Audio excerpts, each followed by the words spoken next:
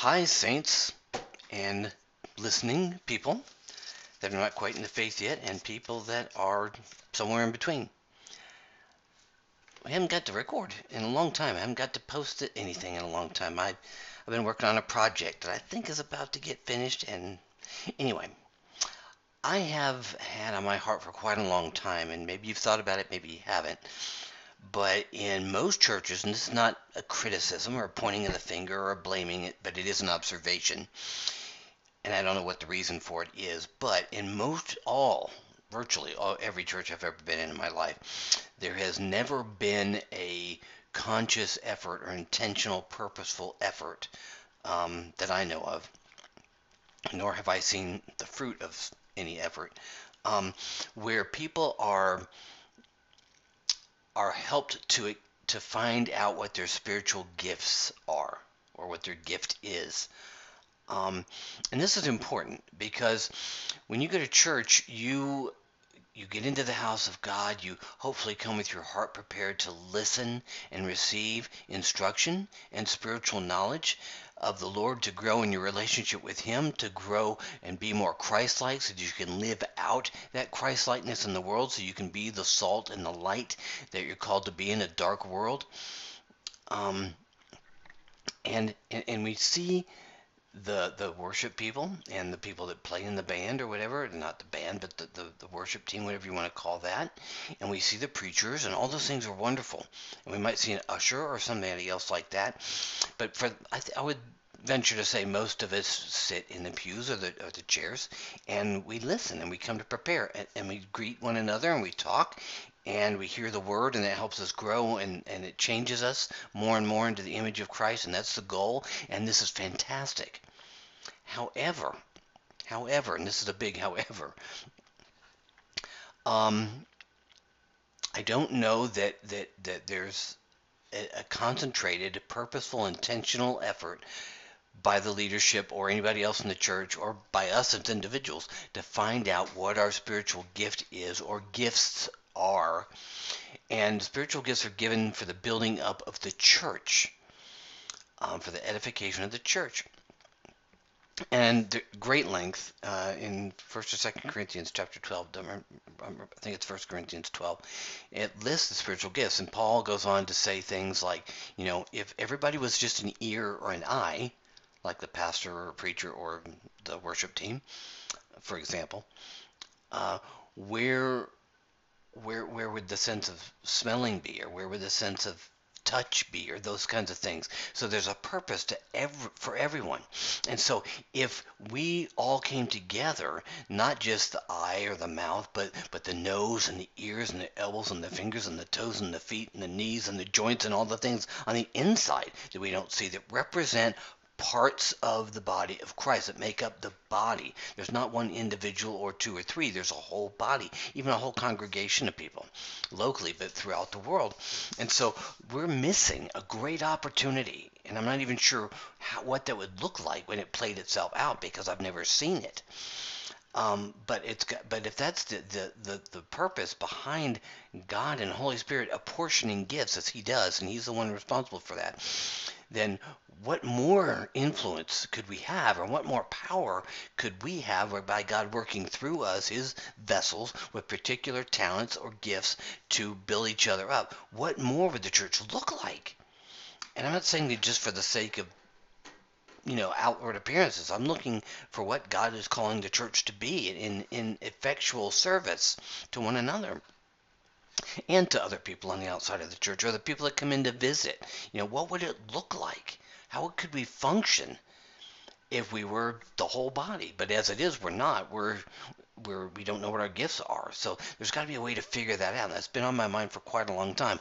I finally, after years of walking in some of these things, know what mine is or mine are. Let's start by reading, okay, in Acts chapter 9, verses 1 through 19.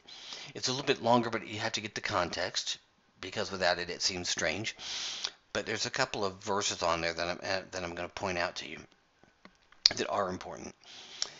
It says, "But Saul, still breathing threats and murder against the disciples of the Lord, went to the high priest and asked him for letters to the synagogues at Damascus, that's in Syria, so that if he found any belonging to the way, which is Christianity, men or women, he might bring them bound to Jerusalem. Now, as he went on his way, he approached Damascus, the capital, and suddenly a light from heaven shone around him. And falling to the ground, he heard a voice saying to him, Saul, Saul, why are you persecuting me?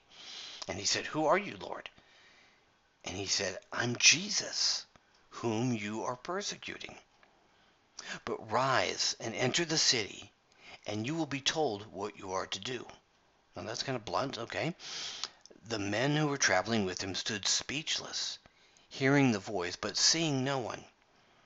Saul rose from the ground, and although his eyes were opened, he saw nothing. So they led him by the hand and brought him into Damascus, and for 3 days he was without sight, and he neither ate nor drank. Now there was a disciple at Damascus named Ananias, and the Lord said to him in a vision, Ananias, and he said, Here I am, Lord. And the Lord said to him, Rise and go to the street called Straight, that's capital S, at the house of Judas, look for a man of Tarsus named Saul. For behold, he is praying, and he has seen in a vision from me a man named Ananias, that's you, come in and lay his hands on him. Okay, that's to be emphasized. Lay his hands on him, so that he may regain his sight. But Ananias answered, Lord, I have heard from many about this man, how much evil he has done to your saints at Jerusalem. And here he has authority from the chief priest to bind all who call on your name. But the Lord said to him, Go, for he is a chosen instrument of mine to carry my name before the Gentiles, and kings, and the children of Israel. For I will show him how much he must suffer for the sake of my name. So Ananias departed, and then he entered the house. And here we go again. And laying his hands on him, he said, Brother Saul, the Lord Jesus, who appeared to you on the road by which you came, has sent me so that you may regain your sight and be filled with the Holy Spirit. And immediately something like scales fell from his eyes, and he regained his sight. Then he rose, and he was baptized, and taking food, he was strengthened. So we look at 3 things. There's 2 instances of laying hands on him, and 2, there was the purpose of being filled with the Spirit. Now in verse 6, Jesus tells Paul, you will be told what to do. And this, I take it, means once you have been forgiven and transformed into a new creation, what happened to Paul instantaneously by Jesus on the road to Damascus, he, meaning Jesus, will tell us what to do. He will reveal, eventually, your gift through what you are to do. Okay? Paul was touched by Jesus. He was told what he must do, and he was given a gift in order to do that. In verse 12, the Lord, as we just read, sends Ananias to come in and lay hands on Paul. Ananias was a believer, and in verse 17, Ananias laid hands on him and spoke truth over him, and the Holy Spirit filled him. So through the laying on of hands, by a believing man, one who has authority, and by the command of Jesus, the ultimate authority, Paul himself was receiving his commission, okay, and authority goes along with that too, through the Holy Spirit now indwelling in him. So he was now empowered and consecrated and anointed to go forth. So what was Paul's gift? Since that's what we're talking about and studying. In verse 15, Jesus says Paul has been chosen, or purposed, you might say, to carry my name before the Gentiles and kings and the children of Israel. So the word carry, if we look that up, okay? It's a word called bastazo in the Greek, and it means to preach the knowledge of Jesus' name to others. Isn't that what we are to do? All of us, okay? But in chapter 14, verse 15, in 1 Corinthians, let me back up for just a second. Just for a second. As we said, it means to preach the knowledge of Jesus' name to others. For what purpose? For the purpose of salvation. Okay, we would call this preaching, teaching, and evangelism. So Paul has the gifts now. He's been filled with the Holy Spirit. He's had hands laid on him to regain his sight and be filled with the Spirit. And as such, then, he receives the gifts, unknown to him yet, to preach and teach and evangelize. Okay, and then later, in 1 Corinthians 14:5, Paul indicates that he has the gift of speaking in tongues. And in verse 22, he says, prophecy is a sign for believers. Why? To be built up spiritually, okay? It benefits the believers. He says he wants all to speak in tongues, but even more for people to prophesy. And verse 1 says, pursue love. And then earnestly desire the spiritual gifts, especially that you may prophesy. And that's in quotations, okay? That says, pursue love, okay? Number one thing. And because you're pursuing love, then it follows that I want you, Paul says, to earnestly desire the spiritual gifts. In other words, seek them out. And especially, whatever your gift is, especially that you may prophesy. Now in 1 Corinthians 12, a couple chapters earlier, verse 7 says something really important. It says, to each, it means each person in the body of Christ, to each is given the manifestation, that's an important word, the manifestation of the Spirit for the common good. Okay? Speaking of spiritual gifts, okay, for the common good, for the building up of the church, the believers, the body of Christ. Now this word manifestation means to disclose something, or to bring something to the light, or to express something, or to bestow something. Okay, now, disclose is to make secret or new information known. Okay, so if you disclose something, you take something that wasn't previously known and you make it known. Okay, that was previously unknown or unseen is now known, understood, and visible. That's part of what it means to make something manifest. Coming to the light is to become known also. Okay, what was previously hidden or in the dark is now open or seeable or knowable. To be expressed is to be made known again, meaning that it was before now unknown. And a bestowment, or to bestow something on somebody, is a presentation of a gift or an honor bestowed upon someone. Okay, so the manifestation of the Spirit for the common good is what spiritual gifts are about. And they all mean to disclose something that was previously unknown, to bring something to the light that was previously unknown or unseen because it was in the darkness, to express something that was previously unexpressed or unspoken or unknown, all the same thing, and to bestow something that you previously didn't have. Okay, and this is all from the Holy Spirit. So, prior to having the light of the Lord in us, salvation, we, you know this, are living in darkness. And we were living in darkness before we came to know God. And He bestowed His Spirit on us. And He lives in us, transforming us by God's Word. Our spiritual gift is not made known to us while we're in the dark because it's spiritual. It's not natural. And it can't and won't be disclosed or come to the light or be expressed or be bestowed on us, like we talked about, or made known and visible while we remain unsaved and in the darkness and dead in our sins. I hope that makes sense.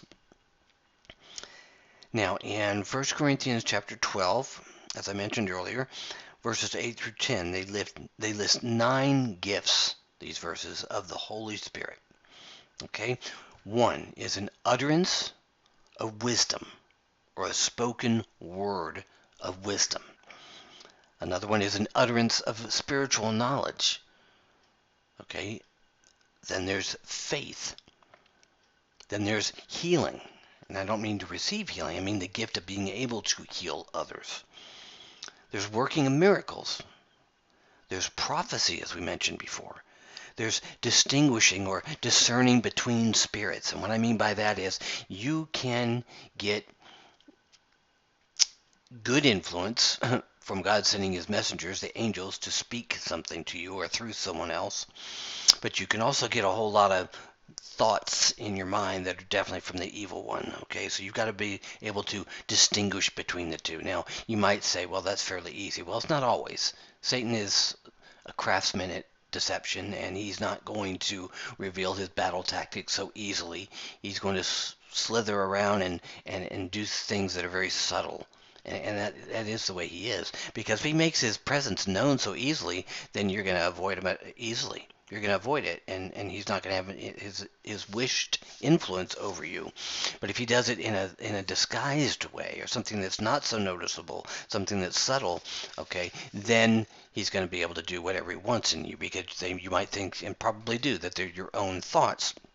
So you've got to be able to distinguish, or discern, which is a gift. Some have it to an extent. That's not a gift, but it comes with knowing the Word and growing in the Lord. But then some people have a discernment about them, and they can pick out those things readily. And this is what we're talking about. And then another gift is to speak in tongues, different kinds of tongues. And then another one, necessarily so, is the interpretation of tongues. Okay, now verse 11 says something very important. We said earlier that that the Holy Spirit was the one who apportions them, or who makes them manifest for the common good. Verse 11 says, all these gifts we just mentioned are empowered by one and the same Spirit, who apportions, which means to give or to mete something out or to dole it out or divide it, okay, to each one individually as he wills. So it's the Holy Spirit who is the one that is responsible for apportioning, according to his own will, which is perfect, gifts from himself to believers. And then he also empowers you to walk in these things, to use them, to live them out, again, for the common good. So we said it is the Spirit. Let me say this one more time. It's the Spirit who confers or bestows the spiritual gifts. So we need to ask him, okay, that makes sense, to reveal to us what gift he's given us, or what gifts, plural, that he's given us, if we are in the light, true Christians. Because if we're not, we're in darkness. We mentioned that before, and he's not going to apportion anything. He's not going to disclose anything. He's not going to make him manifest to someone that's in darkness. Okay, he has or will apportion and make manifest to us and in us to build up the church, the ecclesia, as we mentioned before. Now, I've got an observation that I'll share with you real quick. Like I said before at the beginning, okay, well, let me change that. Let me not repeat myself. Let me say this. Virtually immediately after I was saved, about 22 and a half years ago, the Lord gave me a command, not my own desire, trust me, because I didn't know how to do this. The Lord gave me a command to write a book. I remember thinking to myself, really? A book, Lord? Me? On what subject? And it turned out it was a simple, straightforward book. It was only about 75 pages or so, about the basics or the principles or the foundations of the faith. It was a great book, very powerful for new believers, and wouldn't hurt old believers or mature believers to look at it either. But it was about the genuine Christian life and what are the basics of the faith? What are the things, the elemental things you need to learn before you get into meat and potatoes? These were milk items, as Paul would talk about. But they're very important. And it was to lead me into an understanding of my gift, but it was also to spread the faith and to teach others about something that I had virtually no knowledge of. I was a new believer. And of course I got this from God, from the book, the Bible. Now when I was younger, like in high school and in my early 20s, I guess, I used to sometimes write poems or lyrics to music because I'm not musically inclined, but I can write, okay? That was long before I was saved. I did this just to express myself. As I look back, I see this propensity to write. But is writing listed as a spiritual gift? Is writing the gift given to a scribe, such as Baruch, who was Jeremiah's aide? It's not listed as one of the ones we just read, but writing is a means of communication, is it not? So could it be, I'm just reasoning, could it be that it is connected to the utterance of wisdom, the utterance of spiritual knowledge, and prophecy? Now, utterance, if you look it up in the Greek, is the word logos, okay? And it means the word, okay? It's embodying an idea, it's speech, it's a statement, it's disclosure, as we talked about earlier. It's a form of communication. It's the word, okay? It's not a word like in English, it's the word of God. So it's a special logos. But to have the logos, to have the utterance of wisdom. You have a word of wisdom. You have the ability to speak it. You have the utterance or the ability to speak, or the word of spiritual knowledge that you wouldn't normally have and others may not have. And you have a gift of prophecy, which is, again, a way of communicating. And when I say prophecy, for me, it's not like I'm going to tell you what's going to happen tomorrow, you know. Because I don't know that, and the Lord doesn't usually tell me things like that. But what I mean by prophecy is being able to take His word and speak it forth to people, as if I was preaching, or having some special knowledge, maybe sometimes that other people don't have. It's not a prideful thing. That's something that God has given me, and I've learned it, and it's taken a long time. Originally, I thought I was supposed to be a pastor, but I learned that that's not the case, but now I know what I'm supposed to do. And so this podcast is one of the reasons I'm uttering the wisdom that God gives me when I seek Him. I'm uttering the knowledge, the spiritual knowledge that God gives me that we don't have all the time without the Spirit's revelation. And I prophesy, I speak it forth. God gives it to me and I share it with you, and so this is part of my spiritual gifting, okay? That's how I learned it. But I look back and I can see the ability to do that in a worldly way, but the ability to write or communicate. So as we said, could it be communicated? This means of communication, the utterance of wisdom, the utterance of knowledge, prophecy, 3 of the 9 gifts. Okay, I believe so. Because speaking and writing, and even I think sign language, are all ways of communicating.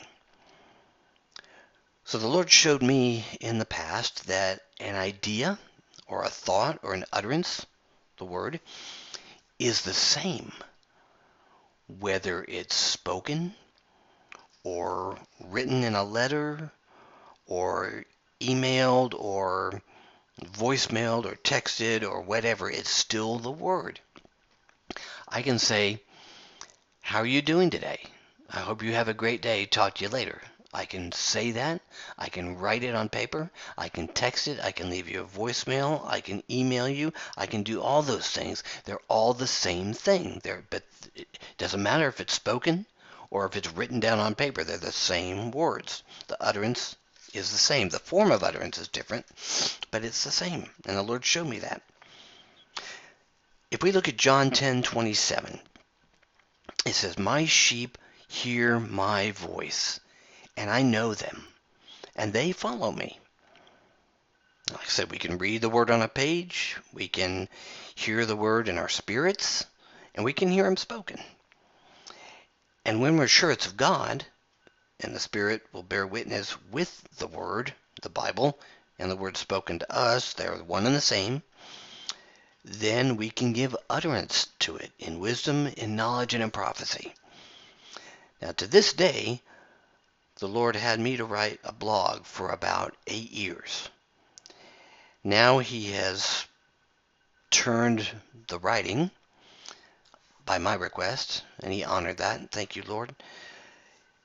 He had me to write a blog, and then he let me turn it into speaking in the form of a podcast. But it's the same word, whether I wrote it on paper and put it in a blog, or whether I take the notes and what God tells me and everything he has me to understand that I didn't previously know or didn't know it the right way, then I can speak that same word. Instead of writing it, instead of having a blog, I can do a podcast. And it's still the utterance of wisdom. It's still the utterance of spiritual knowledge. It's still the utterance of prophecy. So like I said, I share with others what the Lord reveals to me graciously. So I see and believe that he has given me the related gifts of 1, utterance of wisdom, 2, utterance of knowledge, and 3, prophecy. And these gifts continue as he's granted me to have a website made recently. It's not gone live yet. That was the thing I've been a little preoccupied with lately. In order to continue to propagate the Logos, the Word. Okay? It's still another way of doing the same thing. Okay? His Word. To get it to go out. It's another way of getting out the Word. Because it changes lives. It transforms hearts. It leads people to getting saved and forgiven of their sins and to be able to spend eternity with God in heaven. Praise God that he's allowed me to do this, and he's the one that started it all. He made the ability to happen. He gave me the resources to do it. So I'm just trying to do what he empowers me to do. We said the Holy Spirit empowers us to do it. So it's not me. It's just he's given me the means and the idea, and I'm trying to walk in that. And I want you to do the same. And that's why we got to figure out what our spiritual gifts are, so they don't lie dormant and unused. So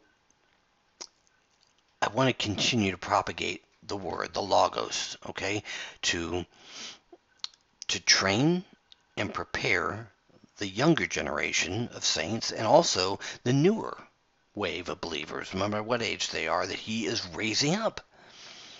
To me, this is confirmation. Did I know this upon my salvation? No. Did I even know to seek it out? No. I was a spiritual child. Remember, Paul says in 1 Corinthians 13:11, when I was a child, I talked like a child. I thought like a child. I reasoned like a child. When I became a man, I gave up childish ways. So did I know those things when I was a young believer? No.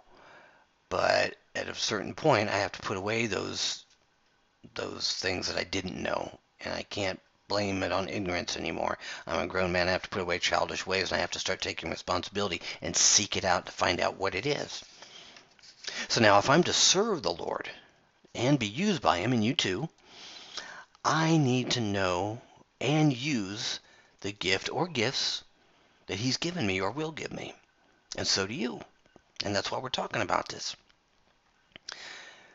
The Spirit of God is the giver and the apportioner of these gifts. We said that earlier. I want to mention it again.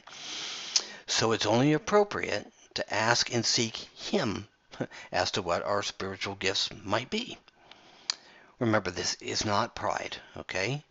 It's to serve others and to edify the church. And if your motive, known to you or unknown, because Jeremiah said our hearts can be very deceitful, it's not right. And I'm certain you'll be asking for the gift in vain, and he won't answer you as long as your heart remains wrong, your motive remains wrong. So we have to seek diligently. We have to take time. Trust me. We need to listen in silence. And that takes patience, but it's got to be developed. In his way and in his time, which is always perfect, he will make it known to you. God doesn't give you a gift and then never tell you what it is. That makes no sense. And okay, even to humans, that doesn't make any sense. God is not like that at all. He will make it known to you. And he might take time to prepare you and mature you first. Okay, because like, if you don't know how to ride a bike yet, he's not going to just give you a 10 speed if you're a 4-year-old, right? You got to have training wheels and a small bike, and you got to learn how to ride it and get really good at it. Then maybe you'll get something better you can take care of, okay? So if you don't get, even if you're seeking earnestly and you want to serve him and you don't get the answer right away, first of all, patience has a lot to play in this, and listening is utterly important. Remember, Elijah was in the cave, and God said, wind went by, a strong wind, but God wasn't in the wind. He wasn't in the earthquake. He wasn't in the fire, but he was in the silent, small, thin whisper. So we have to listen. We have to take time. We have to seek him diligently. And if you still don't get it or get an inkling of what it might be, then remember, he might be preparing you before he can give it to you or let you operate it. He might be maturing you as a believer first. So don't give up.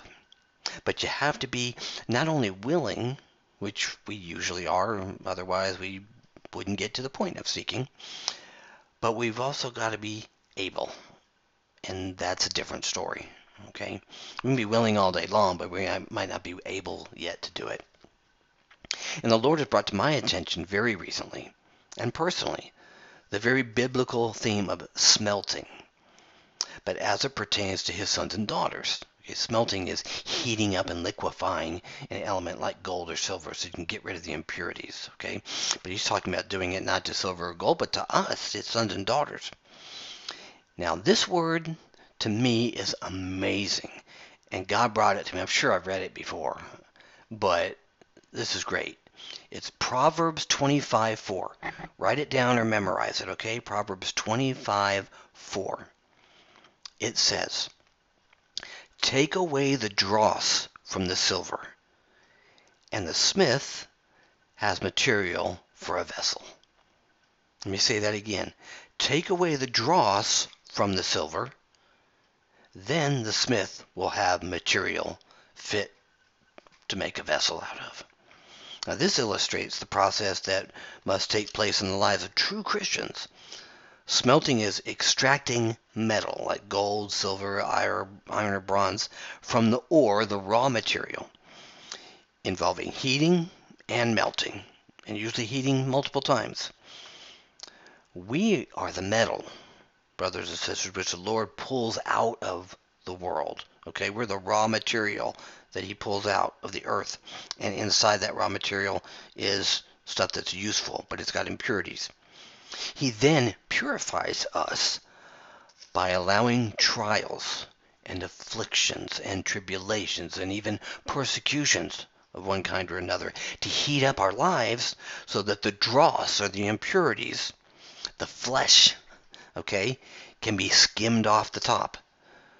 Just as the smith heats up the metal again and again to liquefy it and refine it by pulling out the impurities each time to ultimately be left with a pure product, so God does similarly in the lives of his sons and daughters. Yes, he does. This is the lifelong process of what we call sanctification. It makes us more and more Christ-like, and that's the goal. That just as the proverb said to us that this process yields material for a vessel, which is great, The smelting must take place in us so that the Lord, the smith, will be left with us a pure material, being able now to be fit to be made into a vessel to be used by him. And then this, on top of that, is where the gift comes in. So the gifts of the Spirit are then available to be used in the life of a purified, smelted believer. If we don't know what our gift is, we either haven't asked, we haven't diligently sought, or we have not yet had enough dross removed from our lives so as to be a pure enough material for the smith to make us into the vessel we need to be made by him and then used by him. Does that make sense? Let me say it this way. If I had a young child, which I don't have sons or daughters, but if I had a young child and I considered sending him to a nearby store to buy something for us to use or to eat at the house, and I wasn't yet sure, because of his age, if I could trust him to purchase it and bring back the proper change to me, I wouldn't send him or her. I would have to send an older child or go myself. Now, why wouldn't I trust him? Well, maybe he doesn't yet know how to do the necessary math to make sure he gets the right change. Or maybe the store clerk wasn't honest and saw an opportunity through his youth to only give a portion of the change back to him. Maybe I knew my child would be tempted to purchase a few little pieces of candy for himself, figuring the small added cost and the lesser amount of change returned to me would go unnoticed. I wouldn't be able to trust him with the money or the spiritual gift, okay, until I was sure that his character had been purified and refined enough to handle it, to handle the responsibility, to handle the requests, to handle the work to be done. Now, there'll come a time, I know, when I'll be able to entrust him to do it, but that opportunity will have to wait because he's not there yet.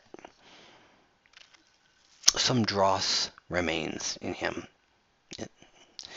So long as it does, the apportioned gift by the Holy Spirit remains unrevealed and unused. I hope you can see that parallel. So let me make a few points.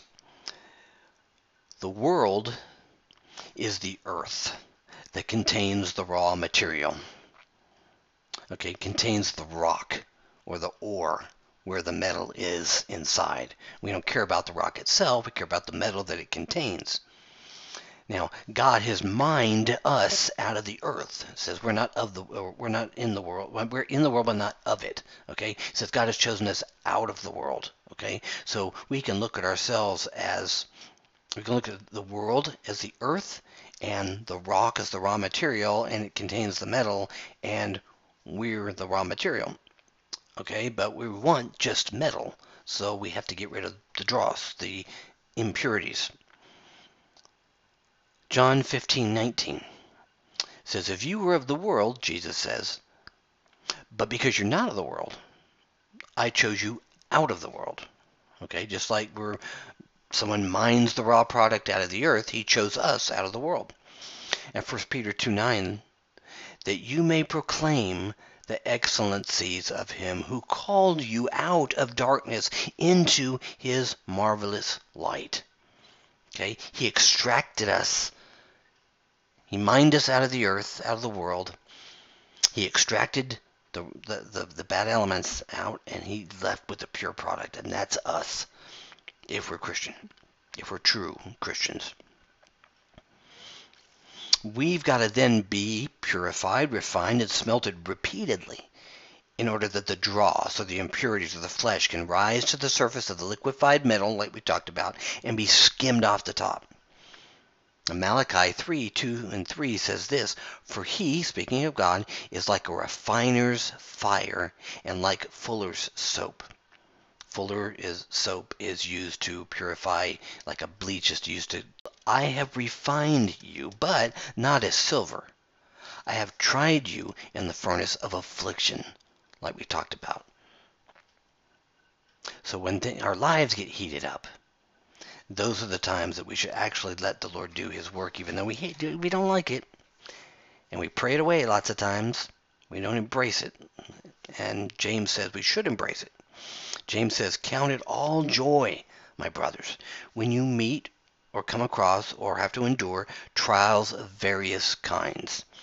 For you know that the testing of your faith, the heating up process, produces steadfastness. And then it says, let or allow that steadfastness to have its full effect. It means don't just heat it up and let the gold liquefy and skim a little bit of the dross off. Get it all out. Okay?